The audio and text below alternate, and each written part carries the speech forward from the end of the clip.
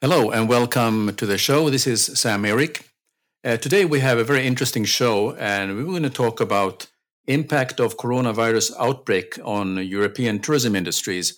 And I have my friend Jayanth Kolla, who has been watching and checking the information that is coming out on daily basis, hour by hour, how it is affecting on business on macro level. Of course, we will covering the business in general, but also looking at the hospitality industry. I will also give my views and comments on what lessons learned from the SARS outbreak, meaning severe acute respiratory syndrome 17 years ago.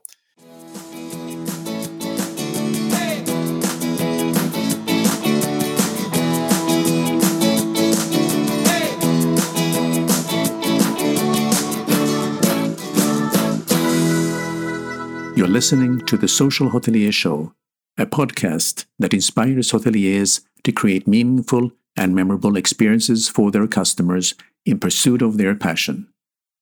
My name is Sam Eric Ruttman, best known for operating and developing hotels in Southeast Asia, Middle East, and North Africa. Currently, I provide global advisory services to redefine new paradigms for hotel businesses so they can maximize their assets. My home base is in Helsinki, Finland, also known as the nature capital of the world.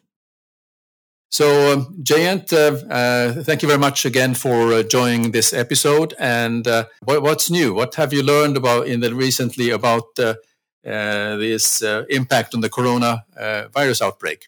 Hello, Sam Eric. Good evening. I hope it's a good, pleasant, January evening for you at Helsinki.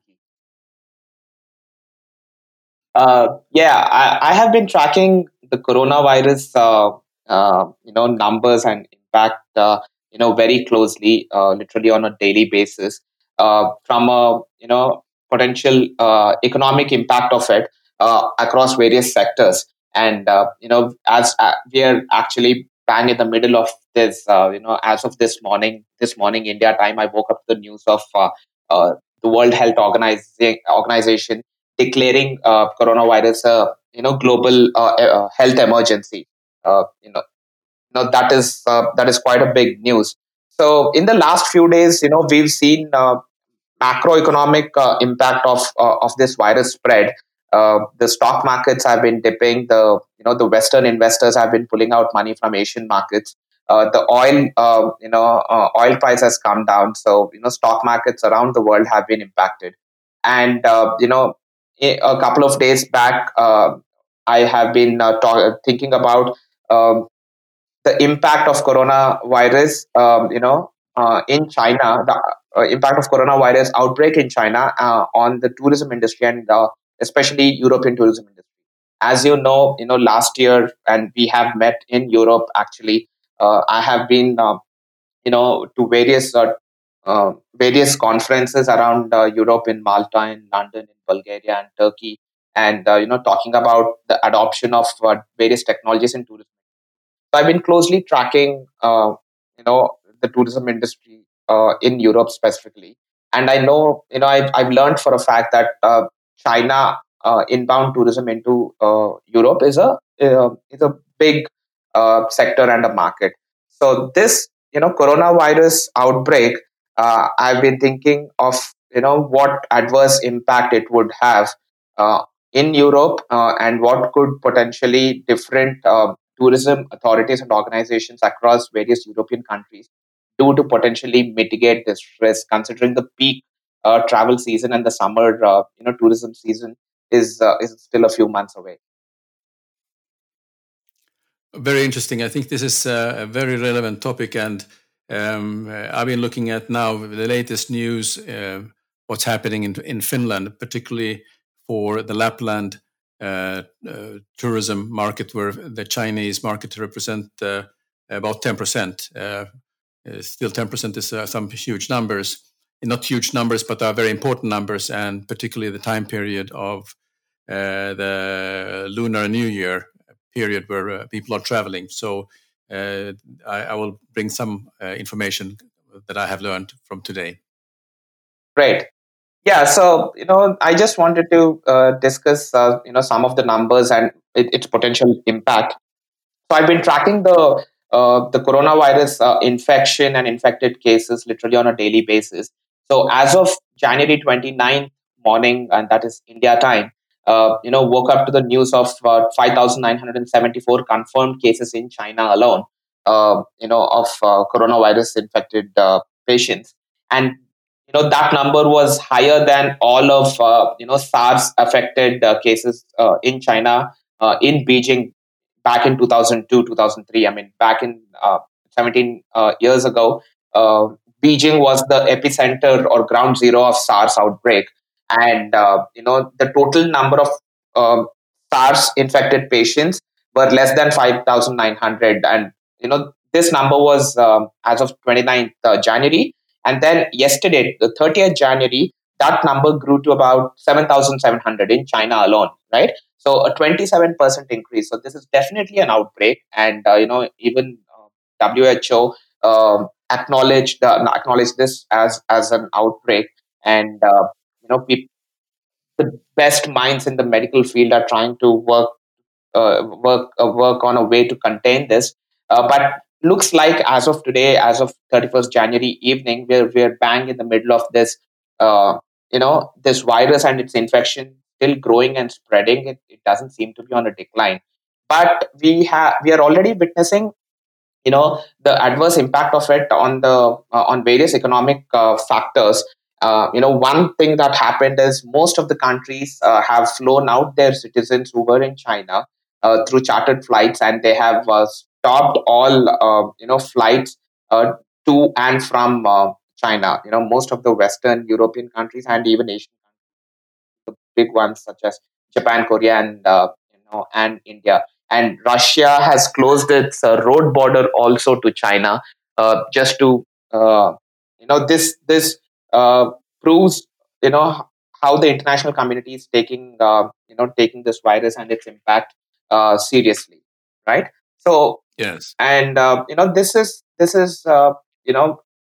sad, honestly, and but it is going to have huge impact as well. And one of the sectors that I see it having an impact, over a longer period of time. By that, what I mean is even as of today, or in the next few days, hopefully this virus outbreak is contained, and cases healed, uh, its impact, especially on a sector like tourism, is going to remain for a few months. And I would expect the entire 2020 being adversely impacted, the tourism industry being adversely impacted by this outbreak in China. Yes, I think that one of the thing is with the tourism. If you look at the situation in Lapland, they have, of course, they were immediately affected because the Chinese love to travel to Lapland. This has been sort of the success story of inbound tourism, Right. and with the virus outbreak, the hotels really took a very immediate look at what is sort of what are the things that they can do to recover some of that business. Right. And I was talking to one of the hotel chains up in Rovaniemi, and they mentioned that they had different, depending on the group, they have between 20 and 40 groups that have cancelled. Wow. But saying that it's not the lost best forever, because majority are just changing the date of travel. Right. Right. So they are still coming. So I said, well, how do you replace this business? Well, they said that we had a overbooking situation because of the ski season. Oh, right. And things have changed dramatically in Lapland, because of Lapland does not have natural disasters of avalanches, floods, or vicious storms, but it's quite a calm area.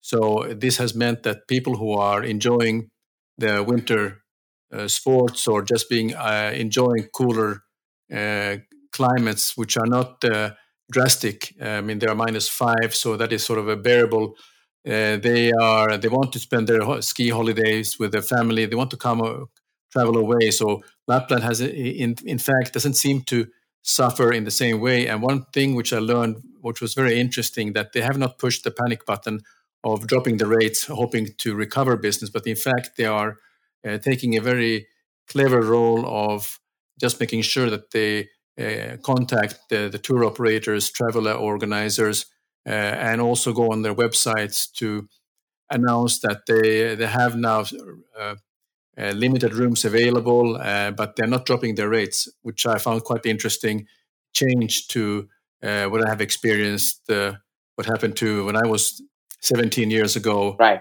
in Phuket Island. Right.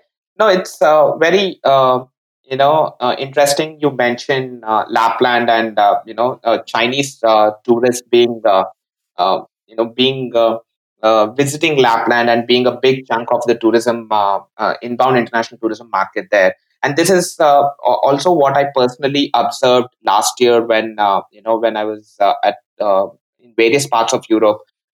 In sunny beach, Bulgaria, in Malta. Chinese tourists, in Europe seem to have, seem to find good, nice places and seem to come all over Europe, not just the big cities like London, Paris, Amsterdam, and and Berlin, which in India it's mostly the case, right? I mean, mostly Indians travel to Europe only to the big cities. But what I've realized is last year that Chinese actually travel to all parts of Europe. I mean, even in while in this conference in Bulgaria, I've seen how Central European countries like Czech Republic, Croatia, Hungary, and Poland have marketed themselves well and have actually seen Chinese inbound tourists coming in. And that is why this entire coronavirus outbreak and the travel ban imposed by most of the countries is that much more worrying, right? Because if you look at it in 2018, uh, there were already 145 million international outbound tourists from China, which is already the highest in the world. Closely followed by US by about 85 or 87 million, right? And the projected numbers by UNWTO for 2019 was 156 million outbound international outbound tourists from China, right?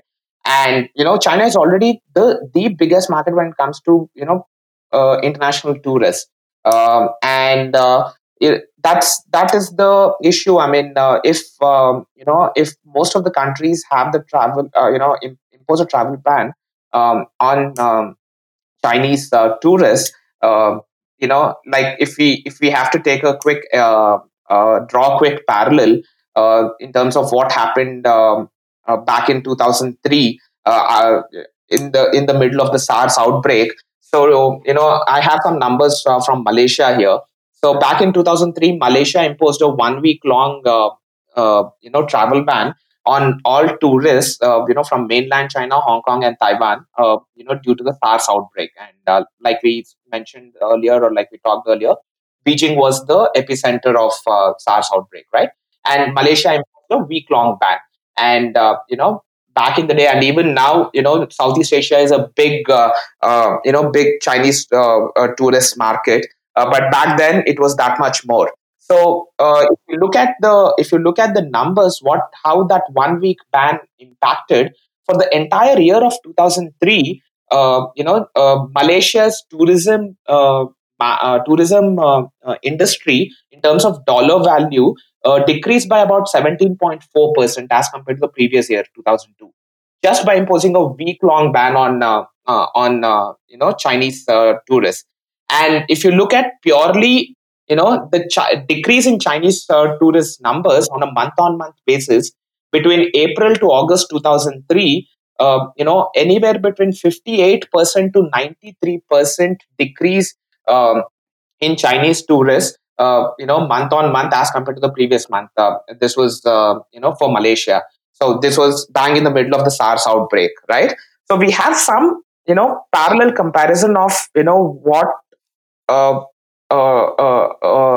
global health emergency, and leading to a travel ban, leading to adverse impact on tourism industry.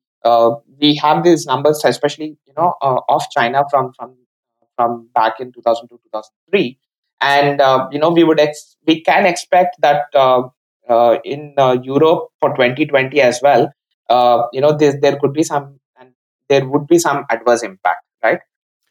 I'm very sure about that. And just since you mentioned the SARS period in 2000, no, I think the end of 2002 and then into the 2003, what we experieed. Now I was based on Phuket Island in Thailand, and we were relying on not so much on the mainland Chinese, but more of the Hong Kong Chinese, Right. because they were all, this was also an area which where there was the virus outbreak. And so we basically lost the Hong Kong business completely. And what we then, the big difference to 2003 to 2020 is that we didn't have the social media, and also the way the news, how fast the news would travel, we didn't have that. So we were just trying at that time to look at, well, if we drop the rates, we look at some different markets, we will regain the business. But it never happened to us because we just didn't know better. It's the typical panic button, pressing the panic button. You think if the rate will entice people to travel more, and we learned our lesson. It didn't work. Right. In the hotel business, the first 3 months are crucial, particularly if you are a resort destination. And once you have done your January, February, March period, you're doing very well. Then you have, because you will have undoubtedly will have some soft periods throughout the year until the high season picks up again. You will have challenges, and we thought we were doing the right thing, but in hindsight, we should have done completely different. But what was being done then, of course, was another way of where could expenses being cut. Right. And at that time, the management and the owners of the hotel, they asked us to take a pay cut, basically to deduct 1 day a week from our salaries. Now, for this was all from supervisors up to general managers, even the managing director of the hotel company and the owner of the hotel company. They also took a pay cut on this to give back, and also, but in return we got some gift certificates that we could use for various shops that was available at the resort area. Right. So it was not a total loss, but we want to make sure that we don't, by having less hotel guests, that we don't have to cut the staff or put staff on unpaid leave. And we also guaranteed that they could get the basic service charge paid on monthly basis. It was important to safeguard the people who are on lower salaries and who are relying on service charge, that they are not being punished. So we basically, the supervisor up took some hit on this, and this was one of the ways that the payroll expenses were controlled. And in hindsight, this was actually a very smart move to be done, rather than terminating or putting people on leave of absence or unpaid leave that they would be having very difficult at home, and then you're asking them to come back. Maybe they're not as motivated, and actually we had the better. Everyone was motivated to do the best they could under those circumstances. Yeah, I hear you. I think the management did what they had to.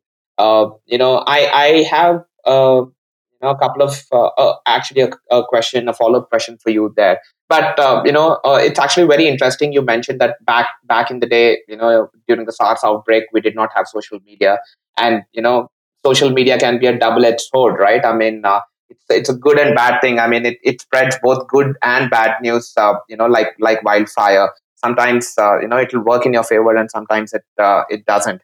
But today, because of social media, we're getting some of these news, some of these numbers extremely fast. We can change our plans and strategy and our marketing plans on the fly. But at the same time, it also spreads we discussed fake news on our previous podcast. It also sometimes, exaggerates on the negative side, on the scarier side, some of these news. I mean, sometimes on the negative side, it tends to make mountains out of molehill, right? But let me ask you a question. So back during the SARS outbreak, you mentioned that you guys were mostly dependent on Hong Kong-based tourists coming in. At that point of time, did the management think about probably marketing themselves to another market to mitigate or to um, uh, compensate for the lower numbers from Hong Kong? Let's say another country, let's say Singapore, or any other country, to invite tourists from that part to not have that much of a potential business impact? Yes, I mean we our source markets were in addition to Hong Kong, they did not represent the highest numbers. We were relying mostly on Phuket Island for the European winter travelers, Right. and also Singapore on their long weekends. And particularly, we were focusing on at that time on Singapore. But there was also that with the European travelers, there were some Europeans that were worried about traveling to Southeast Asia because of the general fear of catching a SARS virus. Right. There was sort of a sentiment. So it was not so much about, well, if we give you a good deal. People didn't really care about getting a good deal. They just didn't want to. They want to wait and see, and to be feel that secure and safe, that the area where they will be traveling will be. They feel they are safe, and it's not the area; it's the people they are running into at the airports or while they're traveling that they may catch. That's what they were mostly worried about. But we did pick up some business from Singapore because they were not as sensitive to that, and they also followed on a daily basis how things were developing in different parts of uh, part of the region relating to the SARS at that time. Right. Right. No, this is no. That is very interesting. I mean, in fact, actually, the SARS outbreak, you being in Phuket, you're actually closer to the affected area, so your difficulties and issues, could have been different. But let me ask you, again, in Europe, the summer months are still a few months away. We are still in January and late January, early February. If you had to give a couple of suggestions and recommendations to the tourism boards and various players in the travel and tourism value chain in Europe, let's say the big hotels, the resort owners, the airlines, the travel operators, uh, to mitigate or to compensate for the potentially reduced number of Chinese tourists this year, what would be your key recommendations be? Well, I would recommend, first of all, to focus on what are the things that the customer cares about when they're traveling. In other words, you're looking to amplify that kind of a experience that they can get once they arrive to the destination. Whether it's Northern Europe or Central or Southern Europe, you have, besides the urban areas, you have depending what time of the year, uh, highlighting the spring, the nature, a lot of the cultural things to highlight the special events that have already been planned, and actually promote those special events even more stronger, because there's so much going on in Europe during the year: music festivals, cultural events, art, and just focus on amplifying that message that these are the things that these different areas can offer, and also to be aware that, and then more importantly, to listen to what the customers are talking about in the various social media platform, and see what kind of comments are being made, and be and also react to those comments, because people are talking on social media all the time. Yeah. They are now planning their summer holidays. Well, they say, well, what are we going to do on summer holidays? Are we going to stay in our home country traveling, or are we still considering going to to other parts of Europe, and same discussions are going on in China. Same discussions are going on everywhere.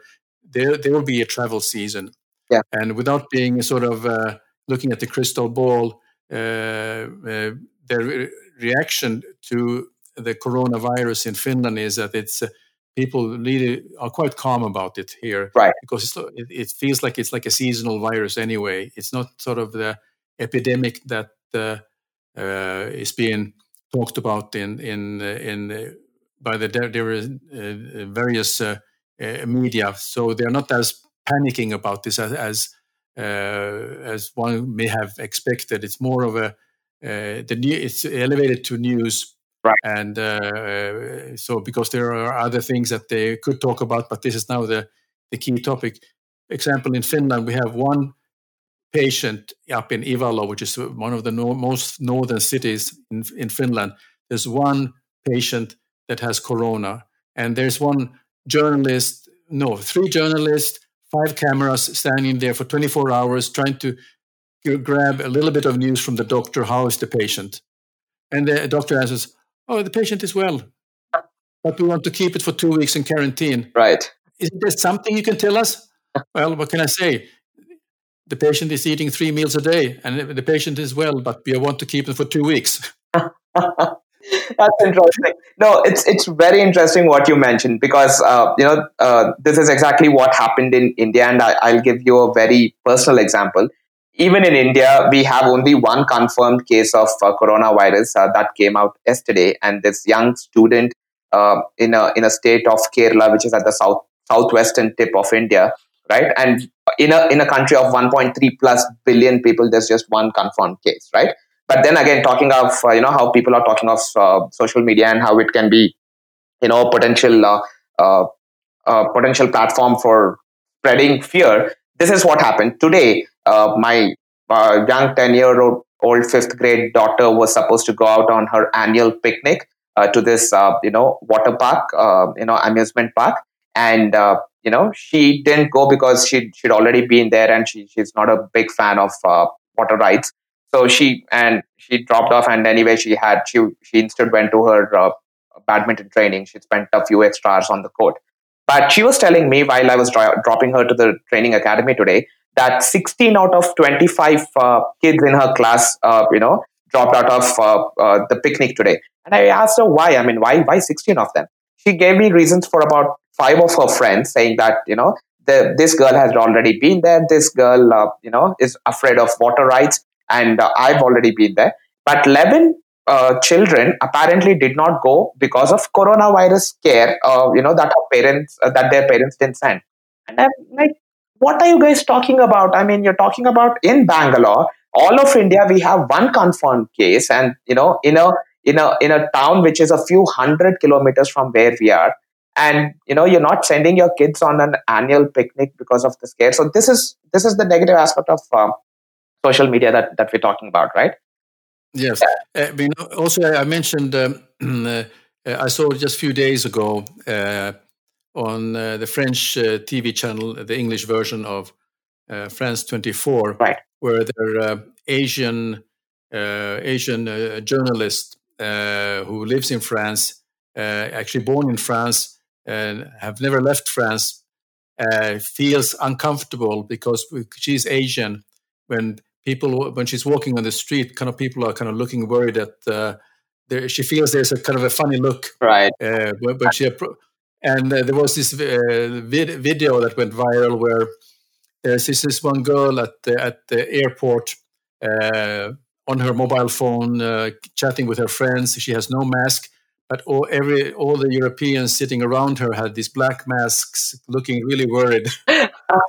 I don't know if you saw that, but I thought that was just in 5 seconds it told the story. Yeah, I can only imagine the plight of Asians living in Europe and western parts of the world, in US and North America. I mean, two-thirds of the world population is Asians. But anyway, I mean, we can talk about all that for a long time. I have Yes. one follow-up question to you. You mentioned Yes. you mentioned a couple of suggestions to European tourism boards and key players in the travel and tourism value chain. Would you also recommend that some of these specific countries' tourism boards focus their energy, focus their marketing efforts on potentially other markets? Let's say if this year there is an expected dip in Chinese tourists, potentially, market yourself to other latent markets or dormant markets, and try to compensate, for the dip from Chinese tourists, from inbound tourists from other markets. Would that be a I potential think option?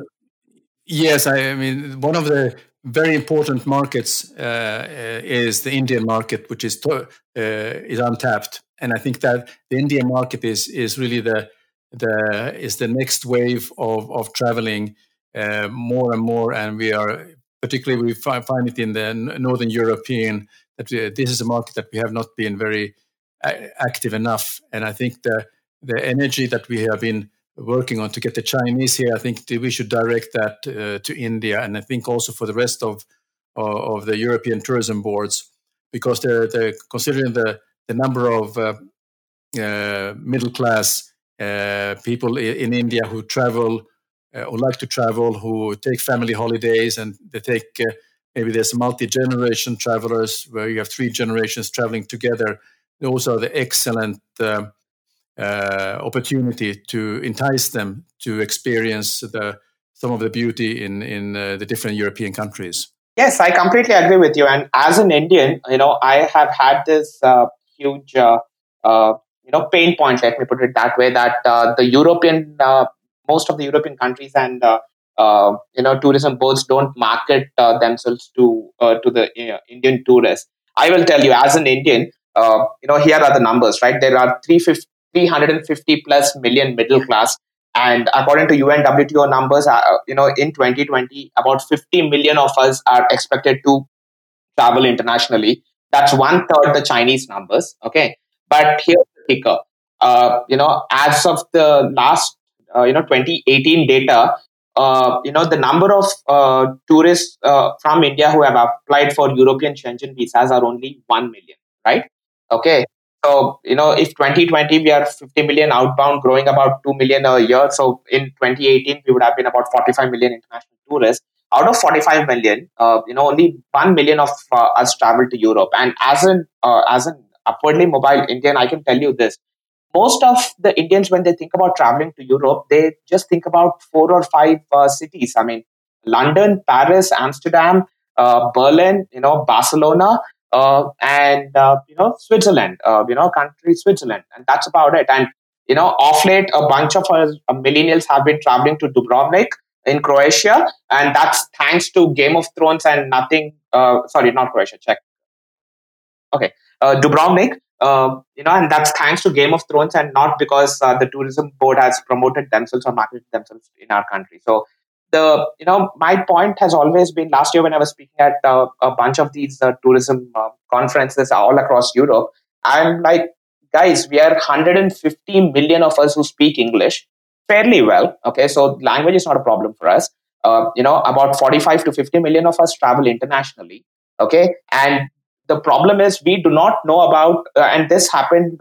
I voiced my opinion for the first time when I was in Sunny Beach, Bulgaria, right? And great, amazing place, and I did not know that that place existed, and most of us Indians don't.